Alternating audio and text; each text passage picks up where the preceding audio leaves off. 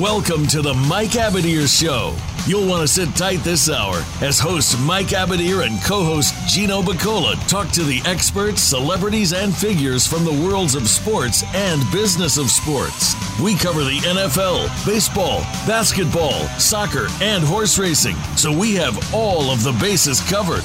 Now, we just need your participation. Here is your host, Mike Abadir.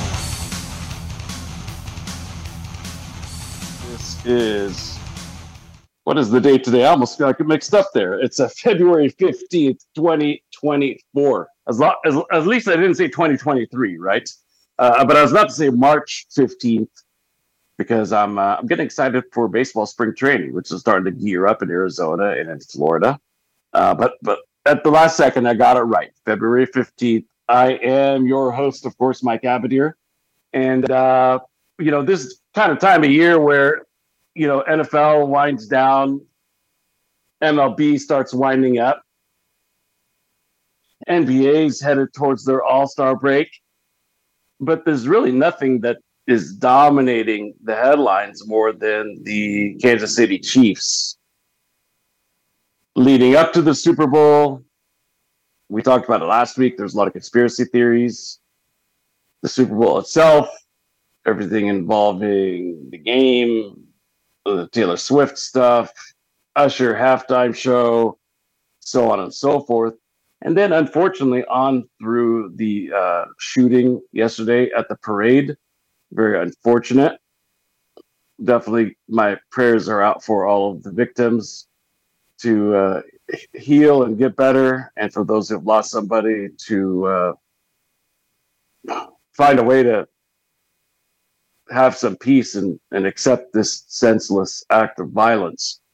But nonetheless, overall, I would say it's maybe one of the odder Super Bowls in terms of everything surrounding the game, outside of the game, the banter, the speculation, the wild conspiracies that were thrown out. It was on and on and on. And I really hope that doesn't take away from how epic and legendary Patrick Mahomes has demonstrated himself to be. And that's what I want to spend some time talking about today on today's show, because, I was just asked by my man Jordan right before we started the show, does this now, put the Chiefs and Mahomes into that dynasty sphere? And, look, in modern day sports, repeat wins are really, really difficult, first and foremost. They said it even during the telecast. The Chiefs are the first team that won back-to-back, I think, in 19 or 20 years. So just to even get back-to-back Super Bowls is really a remarkable feat. But to go to as many Super Bowls as Mahomes has gone to win 3 of them, putting him in rare company, these are all things that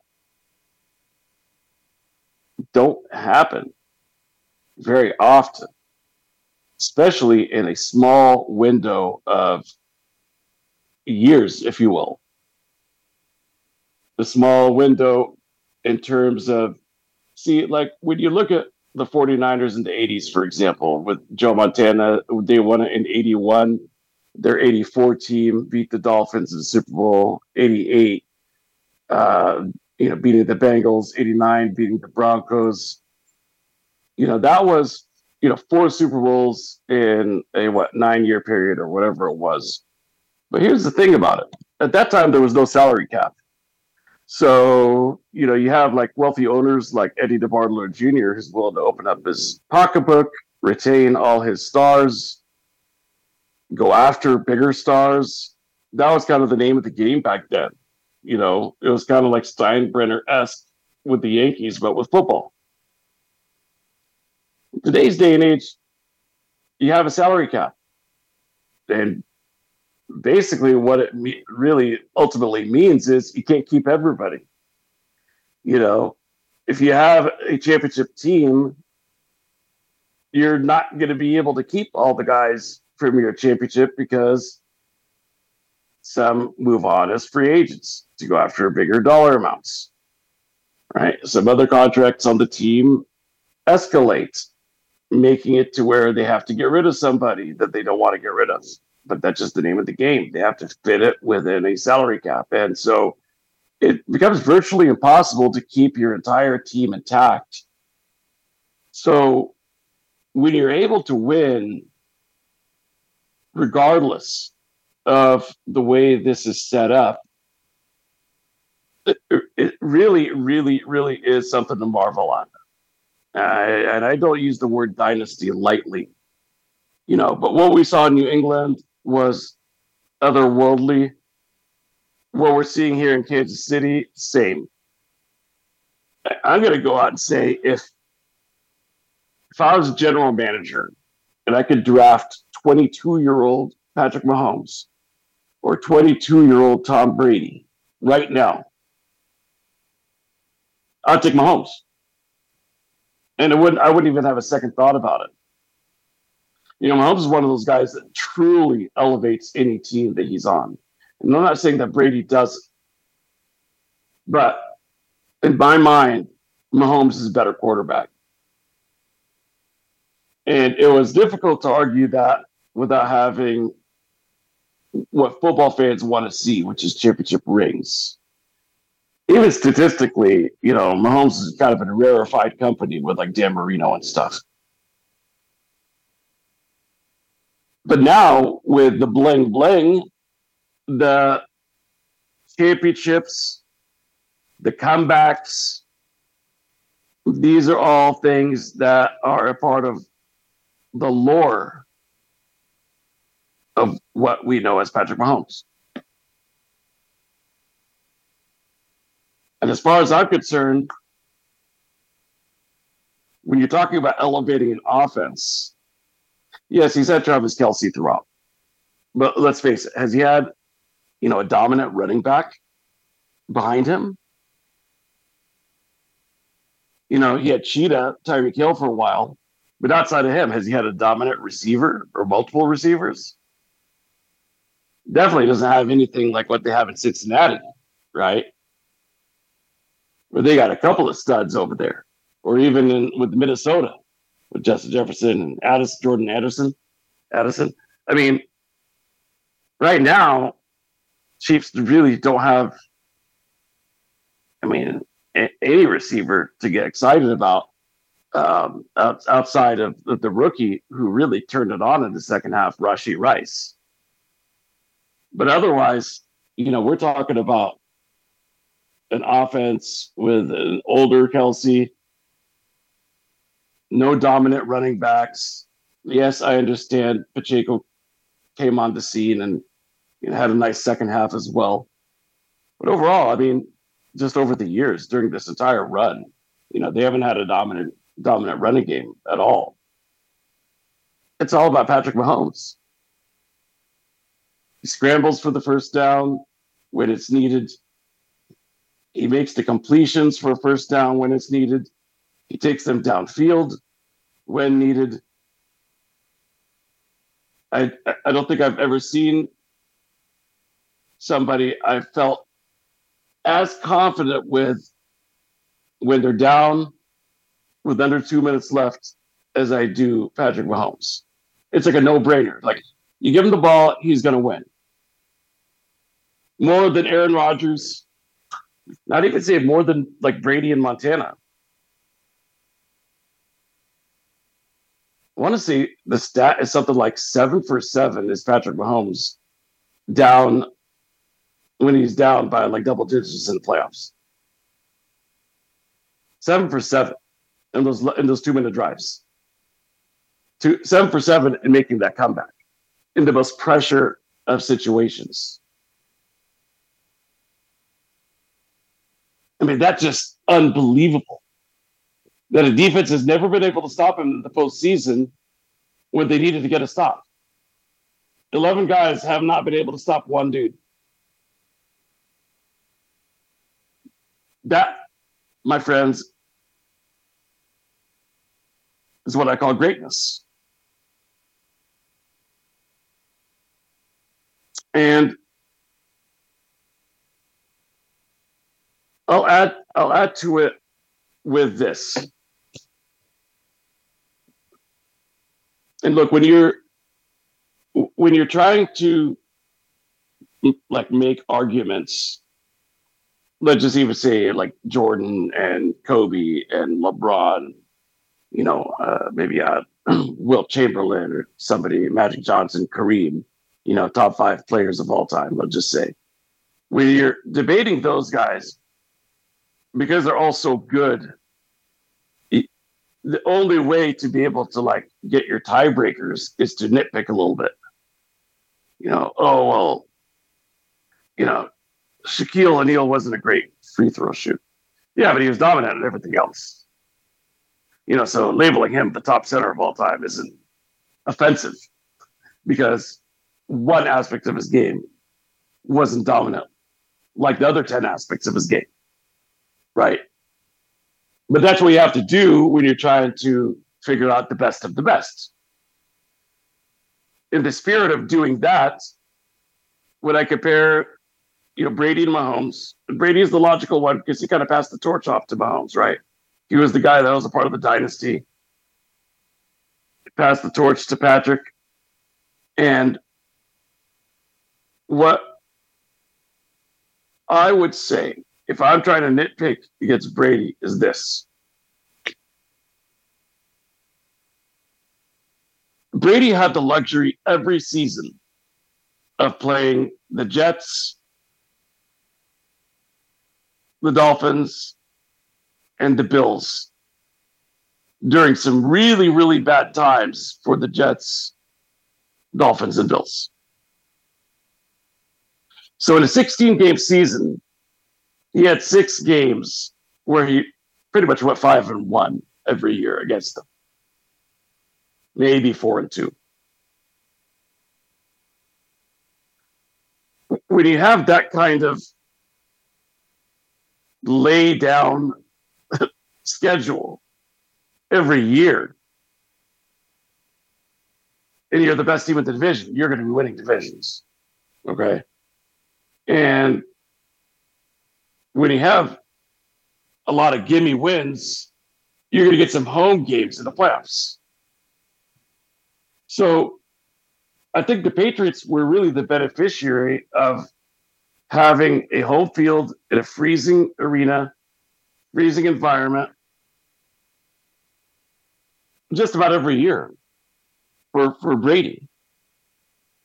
That was one of the things that I liked about this year for Mahomes is that when dissecting these guys, we can now look at Mahomes and say he went on the road and beat the best teams in the NFL in crunch time. Went to Buffalo, got the win. Went to Baltimore, got the win. Neutral site, got the win against the 49ers. That's all the number 1 seeds and the 2 seeds that they faced. So the road success is there. But typically speaking, I get it. The Raiders haven't been that great in that division. The Broncos kind of up and down, Chargers kind of up and down. But definitely not as pathetic as the Jets, Dolphins, and Bills during those seasons for Brady. Now, the one thing that Brady accomplished that to me really elevated him into a different stratosphere, because even up until his last day with the Patriots, I still was of the mindset that, I would still take a Montana over him or even a Dan Marino.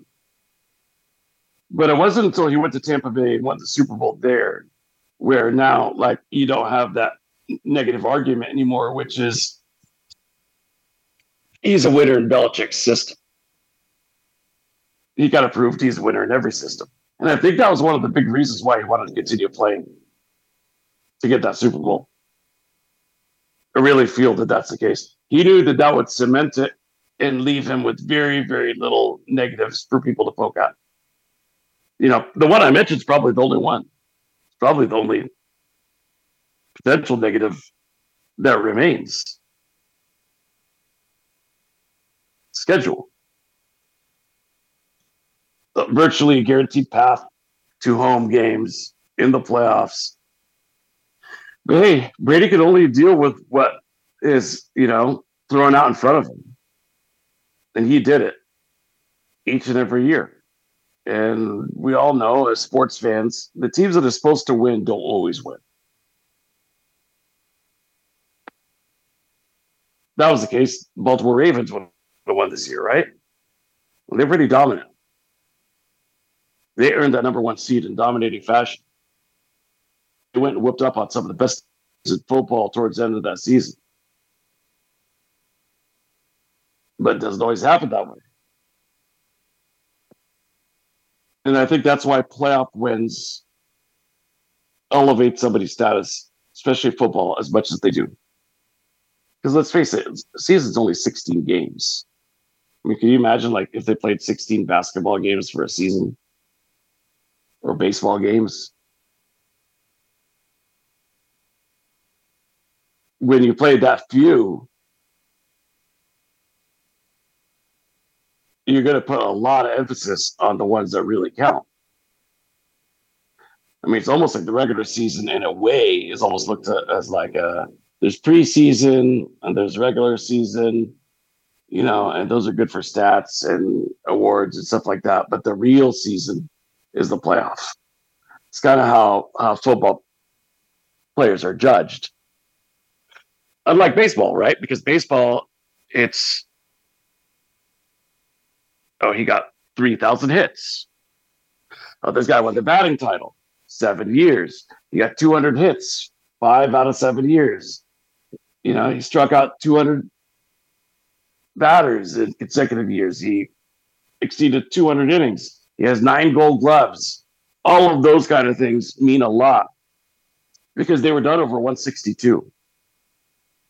And so whether you even built a playoff legacy or not, you're still evaluated amongst the all-time greats. And mentioned amongst the all-time greats if you're great in the 162. You don't have that as much in football. I mean, you have to be really, really remarkable to have done, not that much in the postseason and still be considered amongst the greats. Even when you look at all of the quarterbacks that are considered greats, I mean, I don't think there's a single one that didn't even get to a Super Bowl. Maybe Dan Fouts or something, I don't think he got to a Super Bowl. But there's very few, especially for the quarterback position. Let's take a quick time out. We'll come back, continue the conversation of me sitting here and praising Patrick Mahomes. Stay with us, everyone. We will be right back. Follow Voice America at Facebook.com/Voice America for juicy updates from your favorite radio shows and podcasts. Sports continues to grow and evolve to ever-increasing prominence in today's society. On All Around Sports, host John Inglesby will connect with the leading newsmakers from the sports world, including players, owners, and fellow sports journalists, discussing the top news and events that are relevant to sports today. John will also report from and offer his experience of the world's top sports events. Tune into All Around Sports with John Inglesby, Mondays at noon Eastern Time, 9 a.m. Pacific, on the Voice America Variety Channel. Voice America programs are now available on your favorite connected device, including Amazon, Alexa, and Google Home. Through streams with Apple Podcasts, TuneIn, and iHeartRadio, listening to your favorite show is as easy as saying the show name followed by the word podcast. Hey, Alexa, play Finding Your Frequency podcast. If that doesn't work, try adding on TuneIn or on iHeartRadio or on Apple Podcasts. Have you had a chance to check out Voice America's online magazine and blog? If you love our hosts and shows, check out articles that give an even deeper perspective. Plus topics about health and fitness, movie reviews, philosophy, business tips and tactics, spirituality, positive thought, current events, and even more about your favorite host. It's just a click away at blog.voiceamerica.com. That's blog.voiceamerica.com. The Voice America Press Blog. All access, all the time.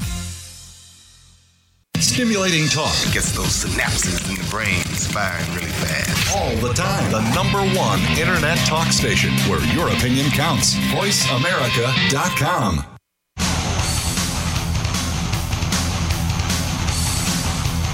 This is the Mike Abadir Show. If you want to call in today, we can be reached at 1-866-472-5788. That's 1-866-472-5788. Or send an email to mike@themikeabadirshow.com. Now, back to this week's program. Back for the second segment of the Mike Abadir Show. We've been talking about the Super Bowl and Patrick Mahomes and the legacy and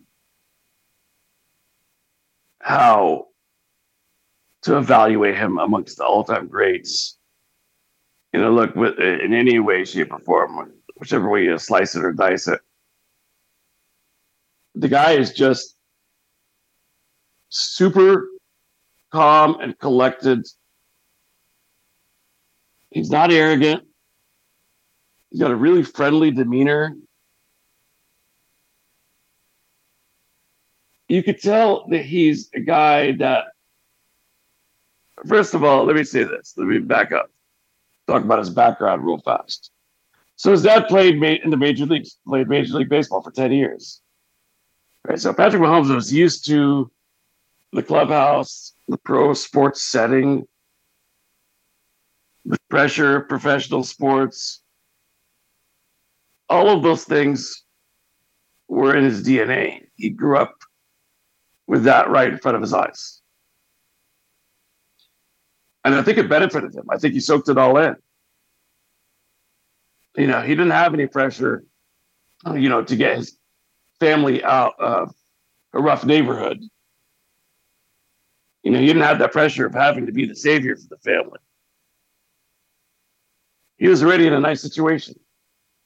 Comes from a good background, good parents, good family environment.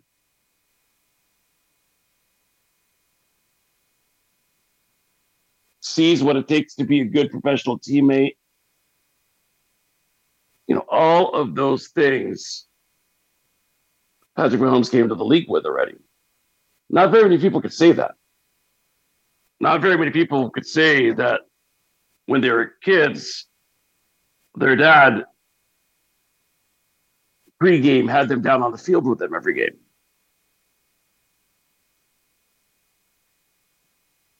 So there was no aspect of Patrick Mahomes of being starstruck or this is too grand of a setting for me or anything like that. It's almost like a no pressure thing.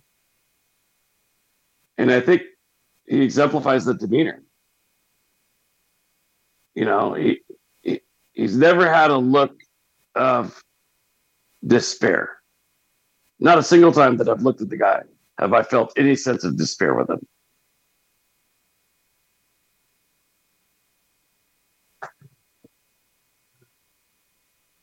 I think the other guy that you could say that about was Ken Griffey Jr. It was the same exact thing. Ken Griffey Jr. grew up in clubhouses as well. And he came into the league as a natural. He succeeded as a natural. Never for a single moment looked like the game was too big for him. I think that those are advantages that they were able to bring with them to the league. Now, mind you, a lot of athletes have kids. And the vast majority of those athletes that have kids aren't going to see their kids make it to the major leagues or to the NFL or the NBA. So I'm always impressed when you do see it when they achieve even greater success than their father did. Another example from the NBA is Steph Curry or Klay Thompson. Those are two really good examples.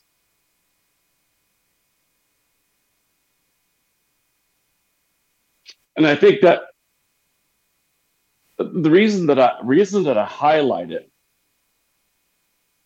is because with every one of those guys that I've mentioned, you find one commonality, and it's aside from having like a winning attitude, a winning spirit, a winning demeanor, that Kobe type of Mamba, get after it type of mentality. No, I'm not talking about that. which of course they all have. But I think they have something even greater, which is the ability to lead, the ability to be team players to such an extent that they make everybody around them genuinely better. That every single person that steps on that field with them has a good chance for success by the mere fact that they are there. And they're going to elevate everybody's game around them. And that's what Patrick Mahomes does. And that's why, to link this back up with what I was saying in the beginning, he hasn't had to have Pro Bowl running backs and receivers to achieve success, because he'll take what is given to him and elevate everybody's play to the point to where they're all making plays. And that's why you have several guys that, were super key, in big situations in that game. Because he put every single person in a position to be able to achieve success when it counted. And it didn't matter how many drops the guy had in the regular season or anything relating to the previous few months. Everybody settled in real well. And, they all played a very good game, virtually a mistake-free Super Bowl. Virtually. Of course, you're never going to have zero mistakes. But, the Chiefs had very little. They didn't have really any bad penalties.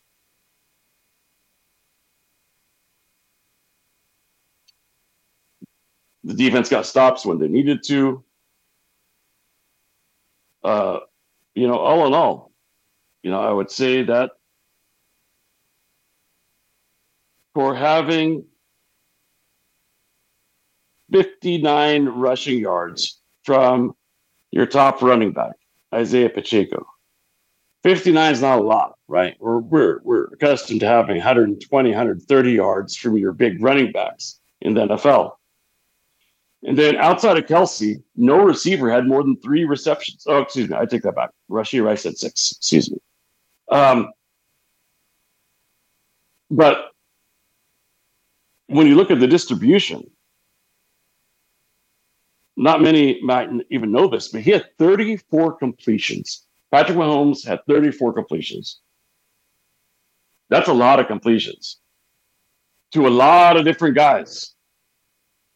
And when you look, boom, Marquez Valdez-Scantling, Mecole Hardman, key touchdowns when they needed it most. Marquez Valdez-Scantling, he only had 20 yards in the whole game. But he had a big touchdown, 16-yarder. So out of the 20 yards, 16 came on one play, which was a really, really important touchdown. How about Mecole Hardman, who really wasn't a huge factor this season? You really didn't hear about Mecole Hardman that much. But he got the game-winning touchdown. Again, Patrick Mahomes puts everybody in a better situation like no other quarterback I've seen. That's why he could have maybe a little bit above average wide receivers. Now, let me clear something up, by the way. When I say a little bit above average in terms of wide receiver, let's get one thing straight. Every single player in the NFL is really damn good. Right? Every single player in the NFL was, the legend out of his high school, legendary at his university, one of the top players at every level that guy played in. And then once he gets to the NFL and he's around the best of the best of the best, then it kind of settles into a new pecking order, right? Where you have the very, very best top tier guys, let's just say Justin Jefferson as an example. And then you have the guys that are trying to work their way up the depth chart at the very bottom. And I'm here to tell you that there is not a lot that separates. I'm not going to say the very, very top, because the very, very top, if anything, are really special, right? But let's just say, take off the top 10%, take off the bottom 10%. Of that remaining 80%, there's not a lot of differential. I mean, if you timed them, they'd all probably run about the same speed. They would all show similar agility. If you put them through a hands competition, they all probably have, just as good as hands as one another. So when I say average or a little bit above average, it's not a knock. Really, it just means that they're in that big middle tier and that their success is highly dependent on who their quarterback is. You take a middle of the road guy, put him with a remarkable quarterback, they're going to be pretty good. You put them on a team, let's just say the Carolina Panthers, you could put a really good wide receiver on a really bad team, and they may not look as good. Again, I know I'm taking a lot of times to kind of illustrate these points and paint the picture. But I think Mahomes is worthy of this type of analysis. And quietly, he had 66 yards rushing. Quietly, he had 400 total yards rushing and passing. It's like when you look at the result, when you look at the box score, everything matches up. At the end, he hits on all the marks. Every box is checked. And he's now done this year in, year out, 6 years in a row of epic Patrick Mahomes. It's a long period of time, folks. In a league where, as we established, it's very hard to year in, year out have success. Take a look at like Buffalo and Baltimore, two of the more successful regular season franchises. They don't really do much in the playoffs every year. And I think so long as they have to go up against Patrick Mahomes, they're probably not going to have a lot of success. Now, I do want to spend a couple moments to talk about the 49ers, because there were a lot of people that were upset about how this game went down. Between the mistakes, the fumble that went, the ball that went off of one of the special teams guys inadvertently, it was kind of a give me type of turnover for the Chiefs. Gave them great field position, but Pacheco gave away, a turnover when the Chiefs were about to score. So that was almost a given 7 points that the 49ers benefited from, Pacheco just coughing up the ball. He had a couple fumbles, actually. So he had kind of a mixed bag of a game. But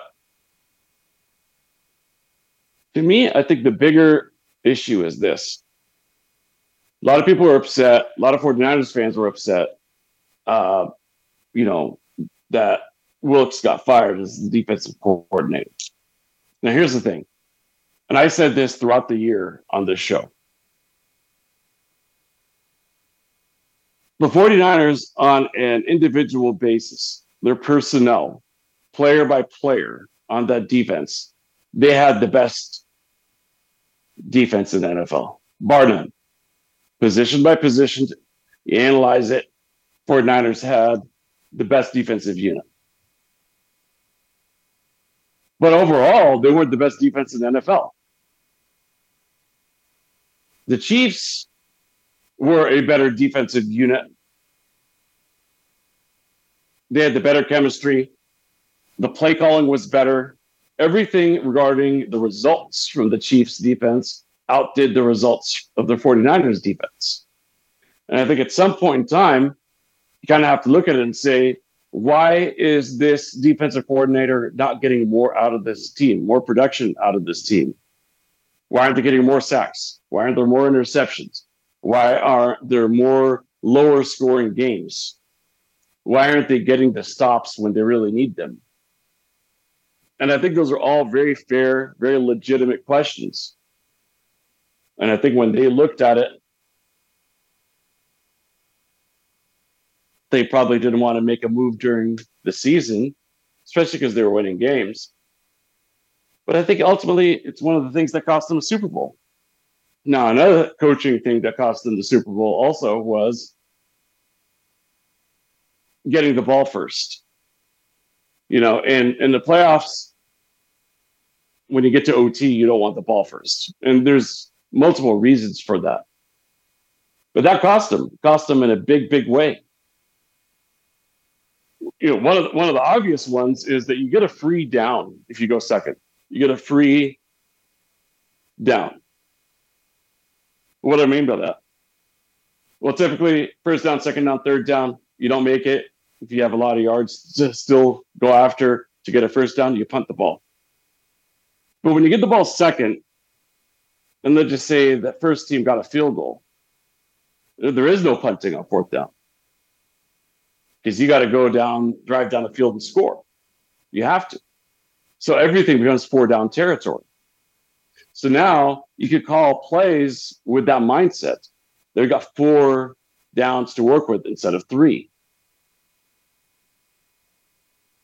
And then that's what kind of takes the edge off going down the field, knowing that you can get a field goal and keep playing ball. You can get a touchdown and win. And it's a very helpless feeling when you're going up against Patrick Mahomes under those circumstances. You would definitely rather go second on offense than first.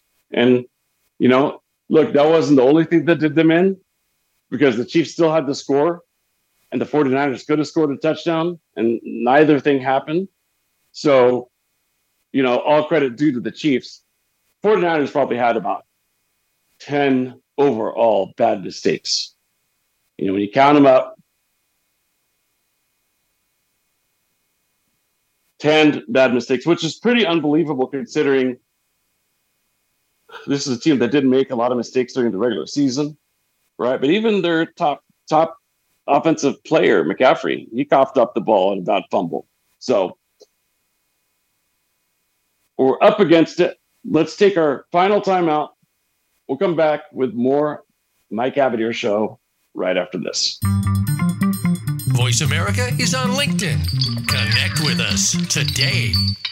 Tune in every Friday to get your weekend kickoff early. Join the legendary G. Keith Alexander for What's Hot Harlem America. The flagship show of the new Harlem America Digital Network has something for everyone.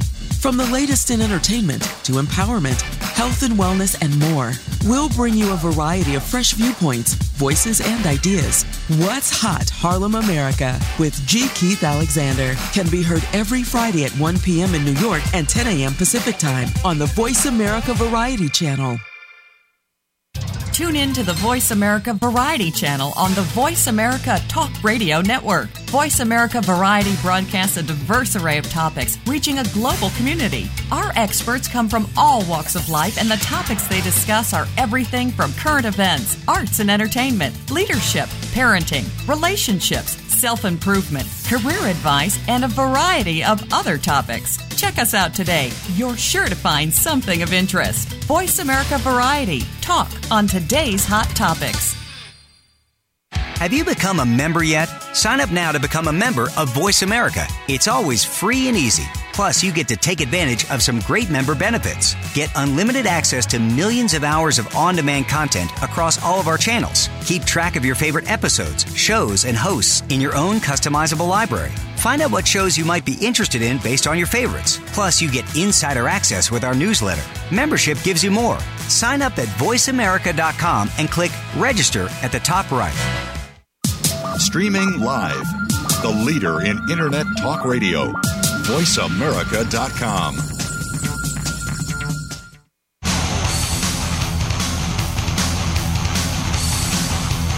This is the Mike Abadir Show. If you want to call in today, we can be reached at 1-866-472-5788. That's 1-866-472-5788. Or send an email to mike@themikeabadirshow.com. Now, back to this week's program. Back for the final segment on the Mike Abadir Show. A few news and notes from the sports world. MLB Commissioner Rob Manfred stepping down in 2029. He's made the announcement. His contract expires January 2029. He's a 65-year-old man that's probably looking at it and is like, I think I got 5 more years in the tank, and then we'll pass the baton to somebody else. He's probably not going to go down in MLB history as the best commissioner, but he has had some innovative success that has come about via his leadership. So I'm not going to spend a lot of time talking about something that's not going to happen for 5 more years. But I did think that was a worthy thing to point out, is that Manfred, for all you Manfred haters, he won't be involved at the commissioner level, I believe, January 2029, when his contract expires. And for any of you guys that are in your 40s, and you remember that legendary New York Mets team of 86 with Strawberry and Dwight Gooden and Keith Hernandez, all those guys, one of the legendary players, famous spark plug of that team, Lenny Dykstra, he has suffered a stroke. So my prayers to Lenny. Hope he gets better. That guy was just a part of an amazing aura of that 86 Mets team. Like I said, if you're old enough to remember those teams, they were a thing of legend. And I could probably spend hours talking about why they were so legendary for you youngins. But believe me when I say, it's not common that you'll find somebody that's able to rattle off an entire lineup from a team from like 40 years ago. Okay, but with the New York Mets, you could still name a lot of that lineup, a lot of that pitching staff, even up till this day. It's not just because how good they were, it's also like the type of characters that they had.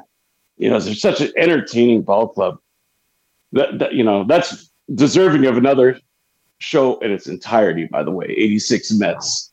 I know they have 30 and 30s and all those kind of shows about that team, and they definitely are deserving of that type of insight because, it's just one of those teams where there's so many stories behind the scenes. Not all good, by the way. There are stories of guys doing lines of cocaine between at bats. Dwight Gooden missing. We're talking about the Kansas City Chiefs parade with the unfortunate shooting that happened. The New York Mets parade after they won, Gooden missed it. He was too effed up, lost track of time, missed the parade completely. He never went to bed. He was just partying all night long. Mixed a lot of different party favors in doing so. But that's kind of what I'm talking about in terms of they were all fantastic performers, and each guy had his own unique story that came with him. and they were like a rock band, party like a rock star. That could have been applied to those guys. Each one had a different legendary, let's just say, thing that they're known for attached to each person. And it wasn't all partying. It was a lot of different stuff. One of the few teams that could even they were so interesting that they were part of the storylines and the plots in the Seinfeld shows, even involving Keith Hernandez and guys like that. So anyways, I probably spent a little bit more time on it than I anticipated, but prayers out to Lenny Dykstra and his family. I hope he recovers fully. And that's all I'll say about that for now. Baseball spring training is almost underway. You have a lot of teams that are reporting. Pitchers and catchers are reporting right about now. Typically every year, right around Valentine's Day is when pitchers and catchers report. So I will say this. I'm not super active on social media, but I am on Twitter, and I do kind of scroll through my timeline just about every day. Maybe not spend a lot of time on it, but a few moments here and there throughout the day just to kind of get caught up on what people are talking about. Also, you sometimes find out about the news first through social media than anywhere else. So what I'll say is this. I've never felt as much hype about an upcoming baseball season as I have this time around. These last few days, there is a remarkable excitement about this upcoming baseball season. And I don't remember seeing this last year or the year before that. There's always excitement, right? Like anytime, we're back to football season, of course, football fans are excited. If you're a basketball fan, when basketball season starts, you're excited, of course. And the same thing for baseball and any other sport. But this is above and beyond the excitement level that I've seen for baseball really for a long, long time. But probably more than any year since social media has become a mainstream thing. I'll tell you that much. So kind of interested in finding out why. Why is that the case? Is it because MLB's product is that much better now? It's doing really well. Better product than we've seen in a long time, or what? If anybody has any thoughts about that, feel free to hit me on the Twitter, as my man Pop DiBiase used to say, on the Twitter. And that's at Mike Abadir, just my name, Mike Abadir, MikeAbadir on Twitter. Would love to hear from you. Other news and notes. I guess the last one that's probably worth mentioning is that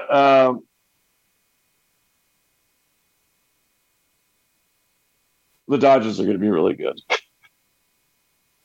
Simply put. If you haven't seen Shohei Ohtani's first swings in a Dodger uniform in a batting cage or in on the spring training baseball field, it's a thing of beauty, man. This guy's stroke is so effortless. It's joyous to watch. The guy is just that good. Pull up your social media feed, type in Ohtani first swings as a Dodger, and just take a look at it. The ball flies off his bat. Doesn't look like he's even trying. Maybe the best pure hitting swing I've ever seen, perhaps. I don't know. Definitely up there. That's for sure. Enough for me. It's so good that it's enough for me to talk about it amongst the news and notes. And it's not very often that you hear me talking about a swing amongst the news and notes. It just doesn't happen. But we'll have plenty of time talking about baseball.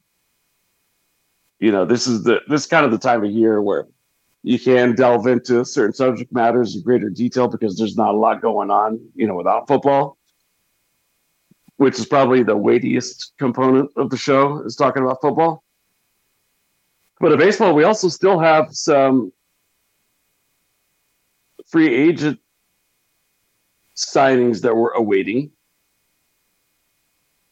So that's something to look forward to over the next couple of weeks. Teams are still putting together the final touches on the roster. How do you guys all feel about where your teams are at? Happy, disappointed, neutral, excited? I think the one team that there's great disappointment in In the National League is the Giants. And in the American League is the Red Sox. I think fans expected more. They thought there would be more of a push to sign guys to make their teams competitive. And we really haven't seen that. Boston has any kind of mentality outside of cost cutting, cost saving, and fiscal responsibility for a team that year in, year out draws like more than any other team practically in the majors. Fenway Park is regularly sold out. And I just hope it's not the case where, well, we know it's going to sell out anyways, so there's no need to spend a lot of money to accomplish the same thing. Because the Red Sox have never been like that. So I don't know about this current regime, what's going on with them. They've, changed general managers now. And ultimately have gotten rid of some of their best players, like Mookie Betts and Xander Bogaerts. And they haven't been signing guys, on and on and on. But we'll get into all those topics and more as we get closer to opening day, as we go on through spring training. Same thing with the Giants, of course. But again, I was expecting more. I think the fans were expecting more. But, sometimes you get surprised and you find that teams knew exactly what they're doing. And the team starts winning. Case in point would be the Giants team that won 108 games a few years ago. Nobody expected that. There weren't any big splashy moves going into that season, but somehow, some way, team knew what they were doing in terms of their valuations. So I always say, let's wait and see. But going into these seasons, not a lot of optimism for either team. But that's all the time we have for this week's show, folks. We want to always thank you, the listener, but I'll start off with Voice America. Thank you to Voice America. Thank you to my team, especially Jordan, who takes good care of us. Most of all, of course, thank you, the listener. Without you, there is no show. We will see you same time, same place next week. Enjoy your sports weekend, everyone. Thanks for joining us this week for the Mike Abadir Show. Please tune in again next Thursday at 7 p.m. Eastern Time and 4 p.m. Pacific Time for another show with Mike and his co-host, Gino Bacola, on the Voice America Variety Channel. Have a great week.